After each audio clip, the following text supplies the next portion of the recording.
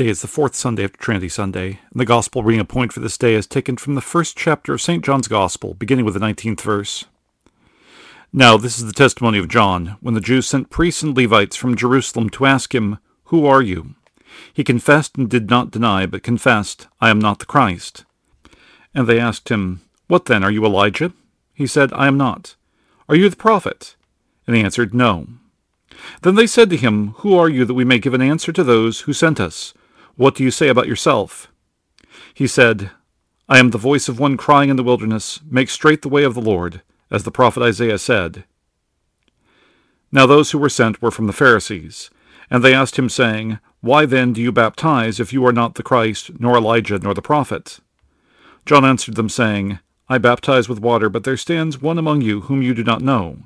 It is he who, coming after me, is preferred before me, whose sandal strap I am not worthy to loose." These things were done in Bethabara, beyond the Jordan, where John was baptizing. This is the gospel of the Lord. Grace, mercy, and peace to you from God our Father, and from Jesus Christ, his Son, our Savior. Amen. What is your confession of the faith? It's not just a matter of what you affirm. It's also a matter of what you reject, what you deny. It's not just what you approve.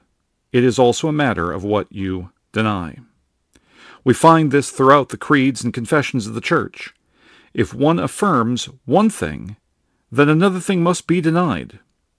This is why when we hear the words of St. John the Apostle and Evangelist, as he wrote by inspiration of the Holy Ghost concerning St. John the Baptist, "Now this is the testimony of John, when the Jews sent priests and Levites from Jerusalem to ask him, 'Who are you?' He confessed and did not deny, but confessed, 'I am not the Christ.'" St. John knew who he was. Therefore he also knew who he was not. The Jews, we are told, sent priests and Levites from Jerusalem to ask St. John, "Who are you?" We understand that this inquiry came from the Pharisees, for the evangelist affirms that though it was priests and Levites who came, they were sent from the Pharisees. They had heard of what St. John the Baptist was doing. St. Luke wrote of the specific circumstances when St. John began to preach. For this we read in Luke, the 3rd chapter. "Now in the 15th year of the reign of Tiberius Caesar, Pontius Pilate being governor of Judea, Herod being tetrarch of Galilee, his brother Philip tetrarch of Iturea and the region around Trachonitis, and Lysanias tetrarch of Abilene, while Annas and Caiaphas were high priests, the word of God came to John the son of Zacharias in the wilderness.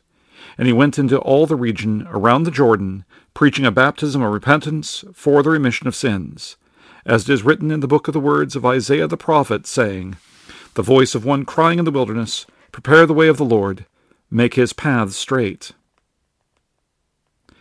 The specificity of St. John's account informs us that St. John began to preach a baptism of repentance for the remission of sins in the year 29.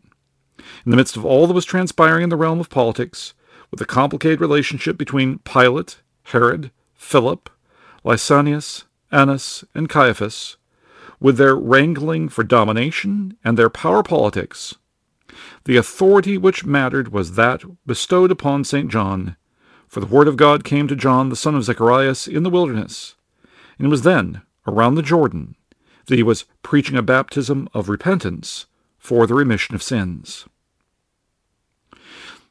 John did not just call them to repentance. He preached a baptism of repentance for the remission, that is, the forgiveness, of sins.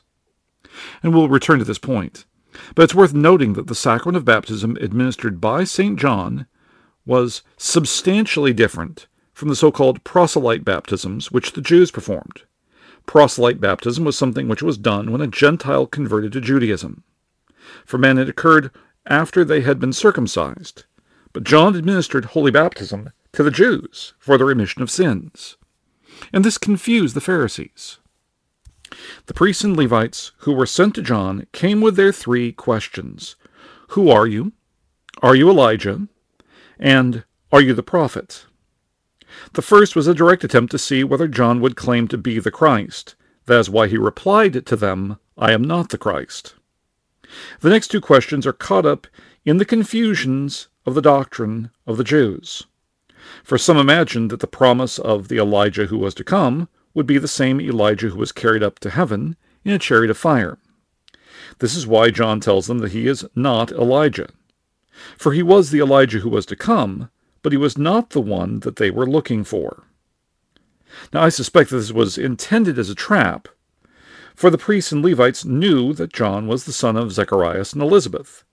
They imagined that they would trap him in an overt lie. As Holy Scripture teaches us, there had been great expectation concerning John ever since he was born. The question whether John was the prophet was again connected with the Messiah, because Christ is the promised one. There is a specific point, not just a general question about whether or not John was a prophet. John was, in short, more than a prophet, but he was not the prophet. Who is John? He tells us. He said, "I am the voice of one crying in the wilderness, make straight the way of the Lord, as the prophet Isaiah said." John did not hesitate to declare that his ministry is that which was foretold by the prophet Isaiah, for this is the ministry to which he was called in the wilderness. We do not need to know what filled the life of John in the years between his birth and the calling from the Lord which he received in the wilderness. John affirms what is true and denies what is false. He claims nothing more nor less than what is true, and he does not trouble himself with the way in which Jerusalem will respond. After all, St. Luke records, "Then he said to the multitudes that came out to be baptized by him, 'Brood of vipers, who warned you to flee from the wrath to come? Therefore bear fruits worthy of repentance, and do not begin to say to yourselves, We have Abraham as our father. For I say to you that God is able to raise up children to Abraham from these stones. And even now the axe is laid to the root of the trees. Therefore every tree which does not bear good fruit is cut down and thrown into the fire.'" There is a need for repentance, for those who came out into the wilderness might still cling to the notion that they were more worthy based on their coming to John, and based on their status as sons of Abraham according to the flesh. St. John teaches that being a child of Abraham is not a matter of genetics or family lineage, but of faith. There were those among the Jews who imagined that birth as Gentiles tainted converts. Proselyte baptism was intended to address that impurity. The divinely appointed sacrament of initiation in the Old Testament was circumcision. But there were apparently those among the Jews who were convinced that this was not enough, where impure Gentiles were concerned. In his book, Infant Baptism in the First 4 Centuries, Joachim Jeremias observes that when Gentiles converted, the whole household received proselyte baptism. In Jeremias' words, "When Gentiles adopted the Jewish faith, it was completely taken for granted that at the same time the children also, including even the very young children, should be received into the Jewish faith. The oldest rabbinic sources, the Tannaitic tradition, give numerous instances of the reception of small Gentile children and babies into the Jewish faith. For the girls, the act of admission was baptism. For the boys, it was preceded by circumcision, which in certain cases had to be administered as early as the day of birth." End of quote. The Jews wouldn't have been shocked by infant baptism any more than seeing a boy circumcised on the 8th day. What shocked them was for St. John to be baptizing Jews. Didn't he know, the Pharisees might have said among themselves, that these are the descendants of Abraham? The Pharisees seem utterly clueless concerning that which Holy Scripture affirms concerning John. That is, that he is the voice of one crying in the wilderness, "Make straight the way of the Lord." They can only think of their own authority and care little for the fulfillment of the Word of God. St. John answered them, saying, "I baptize with water, but there stands one among you whom you do not know. It is he who coming after me is preferred before me, whose sandal strap I am not worthy to loose." John baptizes, 1, with water for, 2, the remission of sins. Baptism is for the forgiveness of sins, beginning with the baptism of John. And the need for baptism became universal, for the Christ was baptized by St. John to fulfill all righteousness.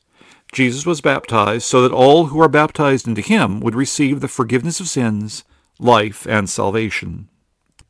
Here then we consider the argument from the lesser to the greater, as St. John affirms that he is not worthy to loose the Christ's sandal strap, and yet John's baptism with water is for the remission of sins.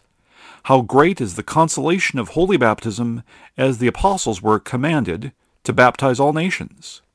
St. John wrote to the Romans, "Or do you not know that as many of us as were baptized into Christ Jesus were baptized into his death? Therefore we were buried with him through baptism into death, that just as Christ was raised from the dead by the glory of the Father, even so we also should walk in newness of life. For if we have been united together in the likeness of his death, certainly we also shall be in the likeness of his resurrection." And St. Peter, in his first epistle, affirms that baptism now saves us. For it is, as St. Peter declared, on the day of Pentecost, "Repent and let every one of you be baptized in the name of Jesus Christ for the remission of sins, and you shall receive the gift of the Holy Spirit. For the promise is to you and to your children, and to all who are afar off, as many as the Lord our God will call." Our need to be joined to the life and resurrection of the Christ is manifest as we consider the infirmity of our flesh, and the just judgment which stood against us on account of our sin. It is as we read in the words of Isaiah the 40th chapter, "All flesh is grass, and all its loveliness is like the flower of the field. The grass withers, the flower fades, because the breath of the Lord blows upon it. Surely the people are grass. The grass withers, the flower fades, but the word of our God stands forever." In the just judgment of God, there is none born among the children of Adam who could stand. All we who were born under sin on account of the transgression of Adam, and to which we have added in our sin by thought, word, and deed every moment throughout our lives, what answer could we give to the just judge on account of what is in us by nature? For we deserve condemnation, but the Christ is come that we might have life in him. This is what we hear of him whose sandal strap St. John was not worthy to loose. Christ Jesus carried the weight of the world's sin in his own body, that he would make atonement for all our sin through his death upon the cross. Because Jesus made this atonement, and we have been made partakers of salvation through baptism into him, through faith in him, we hear in the words of the epistle appointed today from St. Paul's letter to the Philippians, "Rejoice in the Lord always. Again I will say, rejoice. Let your gentleness be known to all men. The Lord is at hand." We are anxious for nothing, for the Lord has provided that which we needed above all. The Lord is at hand. The word is his. The absolution is his. Baptism is his. The sacrament of the altar, his body and blood, given and shed for the remission of sins. All these are his. The victorious Lord who rose from the grave and ascended to the right hand of the Father will return in glory. Jesus, whose advent in humility we will celebrate in a few short days, is the same Christ who will return in judgment, who will gather his church to be with him forever. The traditions of men can almost obscure the meaning of Advent and Christmas. It is thus that the word is proclaimed each year to call our hearts and minds back to that which the Lord has made known to us. The one whose way St. John the Baptist prepared, the one who was born in Bethlehem and who died and rose again in Jerusalem, is our life. Into Christ Jesus we have been baptized. We who were unclean and unworthy on account of our sin have the righteousness of Christ Jesus credited to us, so that we are now at peace with God. Amen. Let us pray. Stir up, O Lord, we beseech thee, thy power, and come, and with great might succor us, that by the help of thy grace whatsoever is hindered by our sin may be speedily accomplished, through thy mercy and satisfaction, who livest and reignest with the Father and the Holy Ghost, ever one God, world without end. Amen. The people of Salem Lutheran Church of Malone invite you to visit them today for the 10 a.m. service. Sunday school will follow immediately after the divine service. In this week, we also have services on Wednesday at 11 a.m. and 7 p.m. for when we will observe, transferred, the festival of St. Thomas the Apostle. Also on Thursday, we will celebrate the festival of St. Thorlak, Bishop and Confessor, with a matins at 11 a.m. On Friday, Christmas Eve, we will have a Vespers at 6:30 p.m. And on Christmas Day, on Saturday, we will have the Divine Service at 10 a.m. Next Sunday, our services will be, as is according to our regular schedule, at 10 a.m. We wish you God's blessings as we observe the solemnities of our Lord's birth in Bethlehem this week.